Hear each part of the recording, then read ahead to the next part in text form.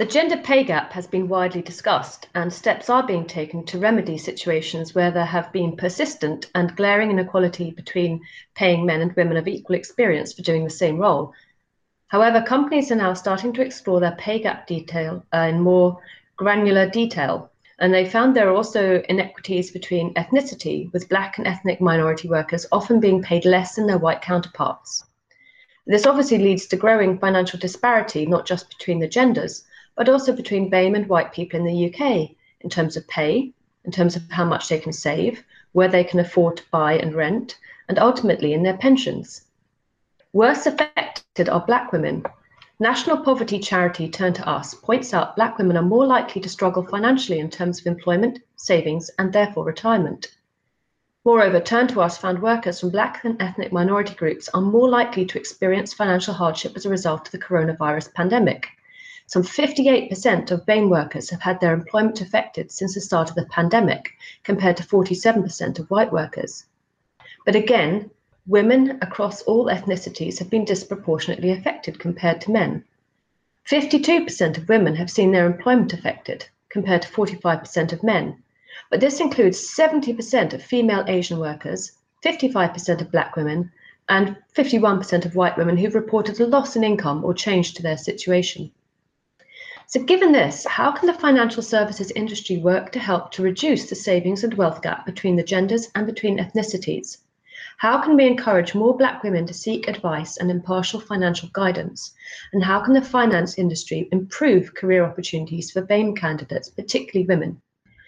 Here to discuss these issues are Davinia Tomlinson, founder of Raincheck, Thomas Lawson, Chief Executive of Turn to Us, and Emma Hughes, Communications Director for the Chartered Insurance Institute and the Personal Finance Society.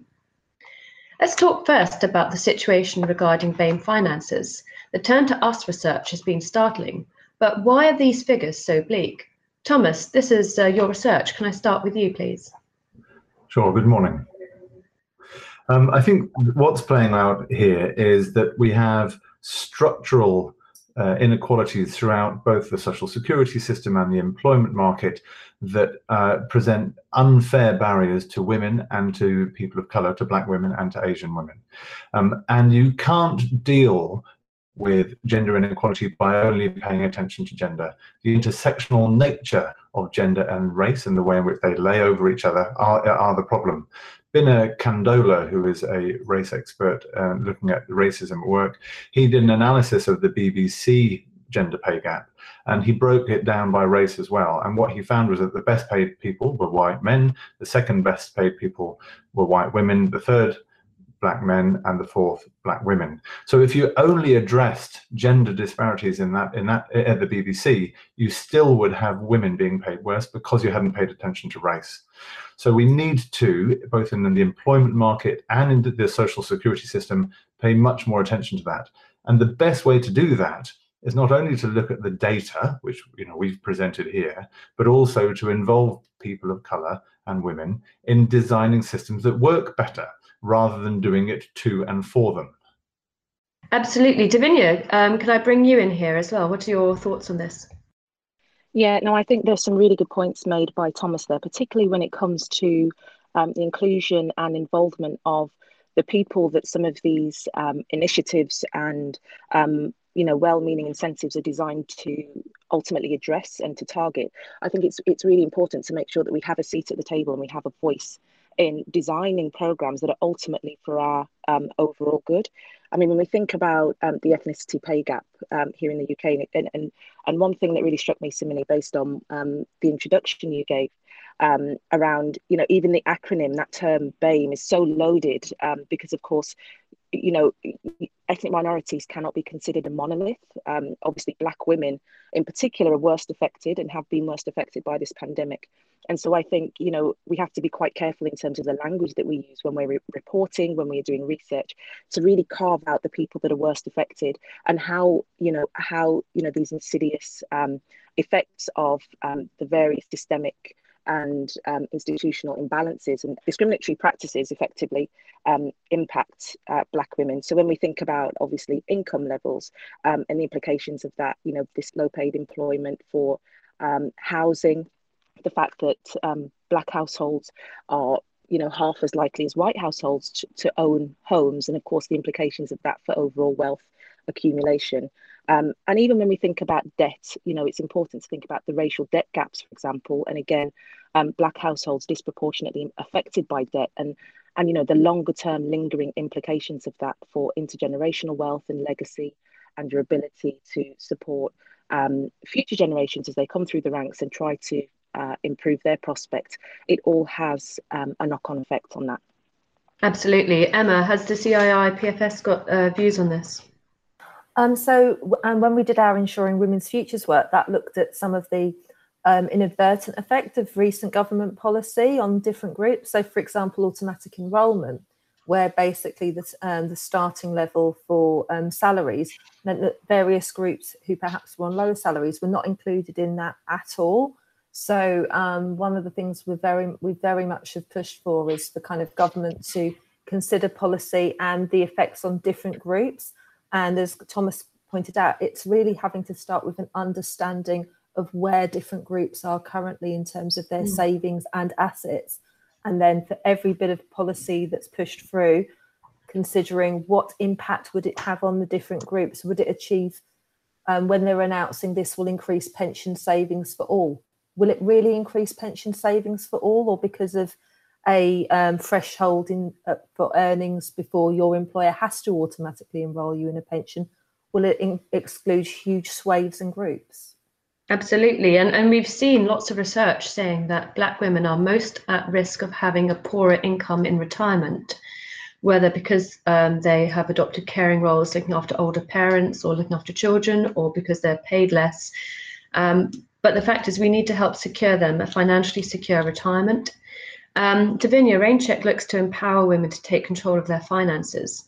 What do you think we need to do as an industry to address the disparity and to help women, particularly Black women, achieve a secure savings strategy that allows them to have a secure and comfortable income in retirement? There are a few things that I think we can do at an industry level, and as you rightly suggested, this is one of my passions. Really, having worked in this industry for such a long time, was always to think about how I could, through my business, find ways to promote that sense of accessibility and inclusion. And I think when we talk about even pay gap reporting in the UK, and as Thomas suggested, when you focus just on gender and you look at disparity in pay through the lens of gender alone, without thinking about the intersectionality between gender and race, I think it's really important to think about mandatory pay gap reporting, and then more importantly than just the reporting, because data is one thing, but I think thinking about what action you might take as a result of the findings of the reporting is really important. So looking to close any gaps immediately, and looking at those companies that are on the forefront of making some of those changes, I think will be really key. I think the second thing is to think about access to financial education. And we've seen in recent years, a massive shift and real momentum gathering, sparked by our US counterparts, but certainly it's really catching on in the UK. But thinking about how we can reach people wherever they are and communicate in a way that's accessible to them. So this is not about the financial services industry kind of lording it over people and using language that's inaccessible and jargon-ridden, but instead thinking about how we can communicate in plain English, not just for the benefit of Black women or Black people, but just for all, because the more people have a grasp of their finances, the better ultimately for society. And then I guess my final thought is really thinking about the provision of financial advice, because I think, traditionally and historically, financial advice has really been viewed as the preserve of high net worths, the wealthy, and certainly not something for ethnic minorities, irrespective of their income level. And I guess that barrier that's been put up around the industry, rightly or wrongly, in terms of perception, really has meant that the people that perhaps most need access to professional guidance, advice and support are not receiving it. So, arguably, if you're on a lower income, you perhaps need access to financial advice even more so than people who already have a good grasp on their finances and know how to accumulate wealth. And so thinking about how we can democratize access to financial advice, I think is really powerful and will be a real game changer in helping to level this playing field. Absolutely. Emma, I can see you nodding very much in agreement with what Davinia is saying. Can I bring you in here? Well, one of the things the Personal Finance Society has called for is a financial advice market review too, because obviously the original financial advice market review was looking at increasing access to advice, but a lot of that work focused on robo-advice. But when people have financial concerns, they really want to be sat with a human not necessarily sat, but perhaps on screen as they are at the moment, but to talk through their concerns, their fears, their hopes with a human financial advisor, and to come out with a plan. So that is something that's very much on our agenda, that it needs basically government and regulatory involvement again to look at where are we now in terms of access to advice and basically increasing availability and access to it. Indeed, Thomas, turn to us as often at the front line when it comes to helping people get through their debts and understand where their financial situation is sort of going wrong and helping them get on the right foot. What's your view? What does financial services need to do, particularly to help women? Of course, the importance of really good financial advice and high quality information about how to manage debts is critical. But the absence of that is not what causes people to get into debt. What causes people to get into debt is not enough money to live on. Universal credit was designed in order to be an uncomfortable amount of money to live on, to encourage people to get back to work. This week we've had figures of 750,000 people being made unemployed, and there aren't new jobs coming around. So there's going to be a huge number of people really badly struggling on universal credit. And because we know that employment practices are structurally sexist and racist, Black women are going to be more affected in terms of unemployment. So a bunch of things. One is people need enough money to live on, and that includes universal credit. So we need to fix universal credit and get rid of the 5-week waiting list. We need to uprate benefits such as housing benefit that haven't been increased with inflation, and we need to get rid of no recourse to public funds that disproportionately affects Black and Asian women and their families. Yes, so my main point is financial advice really critical, and we must have really high quality financial advice that is entirely accessible to different groups of people. But actually, what people need is more money, and that means paying attention to the sectors that aren't paying well enough, where Black women are overrepresented. For example, social care, and we have relied on social care over the coronavirus epidemic. So enough money as well as a high quality advice. So Thomas, I'm going to come back to you on this, and bring in Davinia and Emma as well, or you guys can just chip in. But this is also pointing to a pernicious and ongoing policy drive to keep these workers, who are highly skilled, but to keep them lowly paid. And you saw the cheering in Parliament when they denied NHS workers a pay rise, but they all gave themselves a pay rise. Things like this lead to a lot of public anger. But what can the financial services industry do? What can we all do to help drive these really important policy changes? I mean, you're absolutely right about universal credit, and just even going through the forms is a trial. What can we do as an industry to drive this policy change? What sort of thinking is needed? Perhaps the first thing that needs to happen is better representation of Black women at the senior levels of financial services organisations. And that will involve much better recruitment practices to recruit for potential, not for perfection. If you recruit for perfection, you're going to end up with a bunch of people who look like me, who are white, male, middle class. And as long as people, particularly in the financial services industry, as long as they are dramatically overrepresented by people who look and sound like me, the interests of people who don't look like me will never be protected. And the financial services industry is incredibly influential in government. Government likes listening to it because there's a lot of money there. So if you had much better representation there, that would go a significant way for improving a wide range of policies for Black women across the country. Excellent. Davinia, can I bring you in here, please? Yeah, no, I completely agree with that. And actually, I mean, just to go a step further than what Thomas said, when it comes to thinking about representation and visibility, when we think about upward mobility in general, and that there's so much investment made within this industry as part of various CSR initiatives, and there are school mentoring programs and things of this nature, and kind of going out into quite often socially disadvantaged communities and seeking to provide I guess, mentorship and support services, but you don't necessarily see that translating into changes in recruitment policy or in the pipeline of candidates that are coming through. So that visibility is really important. And it's not so much about recruiting for perfection, because ultimately, even the white men that are recruited, they're not the model of perfection. It's about recruiting in your own image. And so it's so important to make sure that you have a diverse, collection of people that can make decisions about policy, about product development, and about, those recruitment decisions that will ultimately mean that you're casting your net farther than just the top 10 universities in the country, for example. If you're ultimately only recruiting people that look and sound like you, you're never going to get that diversity of thought, which we know, research has pointed to the fact that this improves commercial outcomes. So if we're, if that's the bottom line, if we're thinking solely about a quantifiable number, what the profit margins might be, the idea of groupthink is so outdated, but ultimately it's harmful to business prospects. So I couldn't agree more with Thomas there. Yeah, I absolutely, completely agree. We've got to get away from this groupthink mentality, and we've got to stop hiring people that look like us. We've got to cast our net much further. Emma, can I bring you in here, because I know the CII and PFS has been working very hard to try and promote diversity and inclusion at all stages in marketing and recruitment, particularly. Could you talk a little bit about your initiatives and how you want your members to take these forward?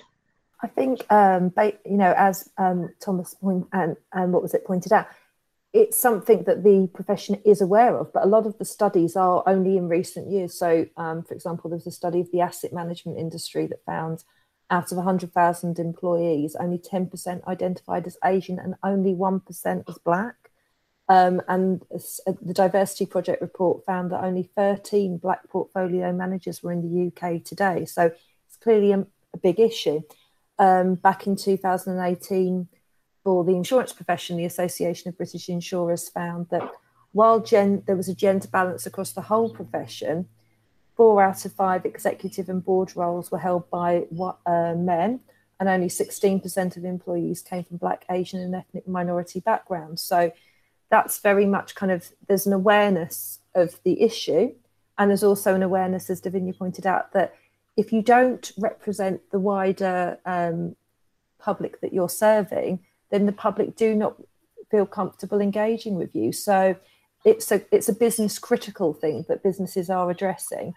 The profession has done a lot and has shifted from awareness into action. So we've seen some great examples of work that's going on among the profession. So, for example, employee networks have been set up that focus on age, gender balance, race, ethnicity, caring, disability and sexual orientation, and talking to employees currently within organisations to find out what they find are the barriers, and then that translating into action to remove those barriers. And there's been some great results from some of those bits of work. Aviva, Royal London both have those sorts of groups. There's also been, as well as creating those safe spaces where people can share their experience of being in the profession at the moment, there's also a real understanding that you need to address unconscious bias within an organisation. So, for example, both the CII and Vitality have learning and development programmes where staff have training on unconscious bias. There's also approaches to recruitment, so making sure, removing references to universities, names, etc. in initial recruitment stages to make sure levels of unconscious bias don't come in at that stage. Also, I suppose a lot of organisations have recognised the importance of bringing in external agencies, because it's not about just you looking at, it's about external scrutiny. What are these actions that you're taking? Are they actually delivering positive results? So, for example, Zurich recently announced it was working with the Behavioural Insights team, which is part owned by the Cabinet Office, to identify the causes of their gender and ethnicity pay gap and agree ways to reduce it. But I think what's been very positive in the profession is you've seen in recent years awareness shift to action, but also, most importantly, the recognition that it isn't just action and then, great, we've taken that action. It's about monitoring it and then reviewing it and seeing what more needs to be done, because this is a journey and it's not going to be solved at click of a pair of fingers. Exactly, but I really want to come back to a point Davinia made much earlier on when she said Black women have to have a seat at the table. Why are there not more Black women who are given non-executive directorships at their companies? Why are they not invited to be trustees or said, look, we really want to hear your voice as a trustee? Because these are the people that help to shape the direction of a company. And if a company is not reflecting the needs of its potential customer base through its own staff, through its own board, then it's not even going to be a sustainable company. 20, 30 years down the line, that company is going to disappear. So it's in their own interests, as well as in the interests of their wider community, to put voices on the board. Davinia, can I come back to you on this one? Because you mentioned it earlier and it really resonated with me. Yeah, no, I mean, something Emma has just touched on with regard to thinking about the recruitment agencies the industry are using. And, when you think about how those non-exec director positions are quite often filled, I mean, I sit on a board, and so I have, some understanding of when you are looking to recruit future trustees. Of course, you start with your initial sphere of influence, your peer group. And so you'll think about who might be the potential best candidates for that role. And of course, there'll be, a very transparent process of selection, recruitment, and interviewing. But I think if your start point is always the people that you are most familiar with that surround you, then ultimately it just perpetuates this idea of the old boys network, or even just recruiting people from your old college at university or whatever it might be. And that's one of the ways that it just continues this cycle of only recruiting in your own image. So I think thinking about which recruitment agencies are we using, and do they have a specific focus on making sure that they have a wide pool of candidates to present to you, so that the shortlist doesn't look so white, basically. And I think it's really important, exactly as Emma outlined, it's not just about doing the work and saying, yes, we've recruited an agency that focuses on diversity and inclusion, because, D&I initiatives is like a blooming industry, and particularly off the back of the recent upsurge in Black Lives Matter again, we've seen lots of those roles, lots of companies clamoring to fill their kinds of heads of diversity and inclusion positions. But it's not just about having a Black woman in your D&I function in your organization to say, yes, we've ticked that box. It's about saying, okay, we might have a Black woman as our head of diversity and inclusion, but what does the rest of the organization look like? How can we really make sure that this inclusion seeps throughout the organization and becomes part of the DNA of the company as well? Excellent. You've really raised a brilliant point there, because we can reach out as a financial services industry to schools, to colleges, not just the traditional Oxford, Cambridge, but we can reach out across schools, across colleges, and get in apprenticeships from across the gender, from across the ethnicity divide. And I really would love to see this Kickstart scheme that's been touted by the government. I'd love to see this bring in more diverse candidates, more Black men, more Black women into financial services at apprenticeship level, so they can get the training, the skills they need to become financial services professionals. Thomas, does Turn to Us have any view on Kickstart? I know it's very, very new and it hasn't really been trialled yet, but what would you think? So I think often in recessions, young people, tend to get the worst outcomes. So I would generally say this is a welcome intervention. I think one of the problems with equity, diversity, and inclusion initiatives in companies is that often they focus on diversity and diversity only. And sometimes when you increase the diversity of a company or a charity or a statutory organization, you can begin to relax when it looks a bit more mixed. But if you pay attention to who's got which roles, often you're going to discover that the senior team and the outward-facing roles that tend to be filled by white people, and the more service in the roles, servicing the inside of the organization can often be filled by Black and Asian people and mixed race people. That's not helpful. So it's not enough to tackle diversity. You've also got to tackle inclusion, and how do you create an environment in the organization where everyone can be psychologically safe, bring their best selves to work, be really given fair opportunities for growth throughout that company. I often analogize this to, we know we can go on diets and learn that sugar and carbs and fats are bad for us, but knowing that isn't enough. So subconscious or unconscious bias training is helpful. It tells us what our minds are capable of, but we really need action. And as Emma was saying, you need action and you need reviewing. So you've got to have race pay gap analyses alongside the gender ones. You've got to have targets that you are reviewing constantly, and you've got to be working out what's working, what's not working, and you've got to hold yourselves to account. So it's a welcome move, but it would be a disaster if it only meant that people of colour were stuck at the bottom of the organisation on internal service roles. Excellent. Emma, I can see you nodding there. I'll ask Emma and then turn to Davinia. And I think we might have to make this our last question, sadly. But anyway, Emma? I totally agree. It's basically about a change across the whole culture of the organisation. It's not about one end or the other. And it's not about just non-executive board roles. It's making sure people from all backgrounds can rise to the top of an organisation.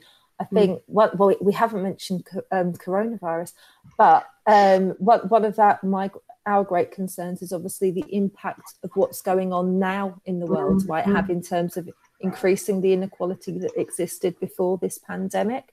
So, for example, the University of Sussex research has found one of the biggest problems that has stopped kind of career progression in women is the fact a lot of caring responsibility, not just paid caring, but unpaid caring, has fallen on women in the past. And the University of Sussex research, where they quizzed 2,000 parents back in March, found that before coronavirus, 27% of women took on the bulk of childcare and caring for relatives. During this crisis, 45% of mothers have, and that's going to, and that's whether they've had to take unpaid leave, that they opted for furlough during this period and therefore a salary cut, but it is potentially going to even more widen the disparity in career progression for women. So are we going back to the 1950s? No, because in the 1950s, the traditional household was you were married for life. He would have had a final salary pension. So ironically, as a generation, both our generation and my daughter's generation will be far more financially independent than my mother's and grandmother's generation.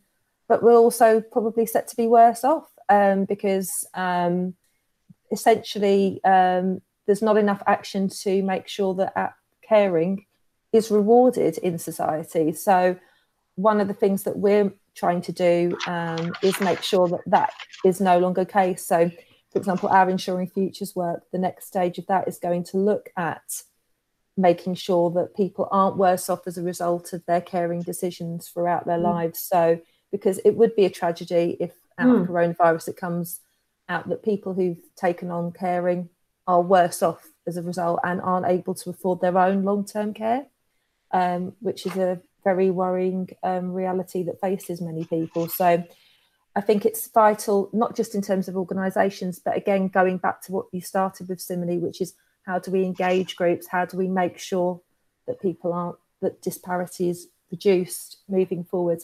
I think our work's going to look at how we design financial services products and communications to make sure that they resonate with the way that people are living their lives. How can professionals structure conversations to make sure they're relevant to the risks and aims that they face as individuals? And also, how can advisors give advice to the client's whole family? Because if you want engagement, it's usually not just about you, it's about your wider situation. And to make sure that as you grow older, your plans become entwined with the needs of your family. Because to create engagement, to make sure that financial disparity between different groups is reduced and inequality is addressed, it's important that, we increase the way we engage with individuals. So we're hoping financial advisors and insurance professionals will really get involved with the next stage of Ensuring Futures and come up with ways to make sure that people who care can afford their own later life care, because I think the important bit for everybody to recognise is this isn't about inequality for one group. All of society benefits if we remove financial inequality, and that's why this work is so important. Absolutely. Davinia, can I come to you and end with you? I'd really love to hear from you what you and your clients would like to see from financial services to not just reduce the disparity, but eradicate it completely? Yeah, we've covered so much in terms of what the industry should be doing. And the one thing that strikes me, having spoken on the racial wealth gap and various aspects of inequality in the past, are that none of these ideas or none of the suggestions that we posited are new or particularly innovative or groundbreaking or revolutionary. And I think, having come, when you have a background, having worked in this industry for such a long time and recognizing all of the expertise, all of the talent and the intellect within this industry, quite frankly, it's crazy to me that we would still be having this conversation today. We have the collective brain capacity to topple this problem. And so I think where we are at this point is that we have to get radical, and that we have to become focused on, okay, we're not going to sit around and theorize and strategize about this, because we do like the blue sky thinking, and we like to have our strategy discussions and our breakout sessions and all of this. But what we really require is, we're not going to have any more of those sessions. We are just going to take decisive action, and that will be led from the top down. And when we look around the leadership table every week or every month or every quarter, and we see the same faces looking back at us, we need to start to ask some of those difficult questions of one another. Is this the most diverse? Is this the best possible selection of people sitting at this table to lead this company into the next phase in our growth journey, but more importantly, to help to promote that sense of inclusion that Emma alluded to with regard to the greater good for society, which benefits us all. And that will require us to make some very uncomfortable decisions, because it will involve us having to, in some cases, remove ourselves from positions that we kind of sat in for such a long time, and we've been very comfortable in those positions. We've never really had to challenge ourselves.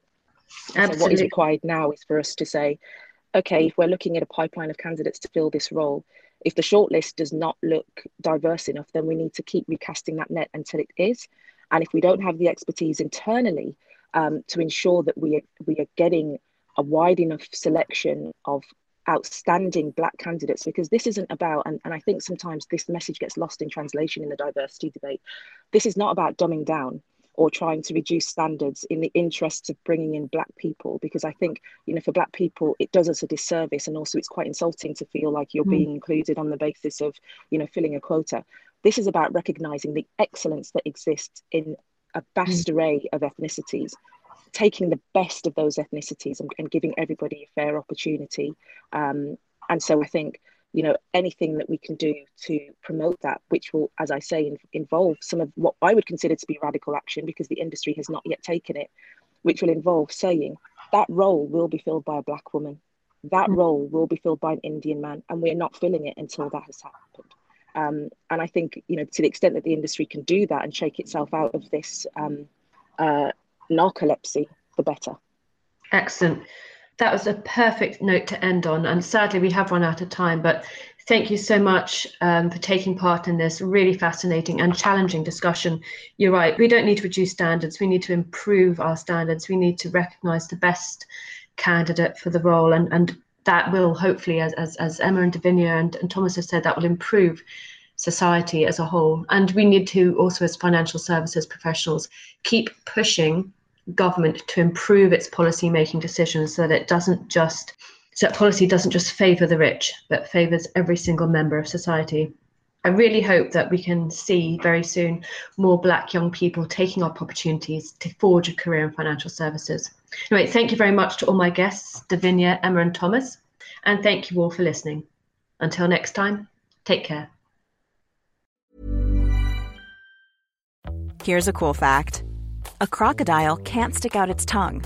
Another cool fact, you can get short-term health insurance for a month or just under a year in some states. United Healthcare short-term insurance plans are designed for people who are between jobs, coming off their parents' plan, or turning a side hustle into a full-time gig. Underwritten by Golden Rule Insurance Company, they offer flexible, budget-friendly coverage with access to a nationwide network of doctors and hospitals. Get more cool facts about United Healthcare short-term plans at uh1.com.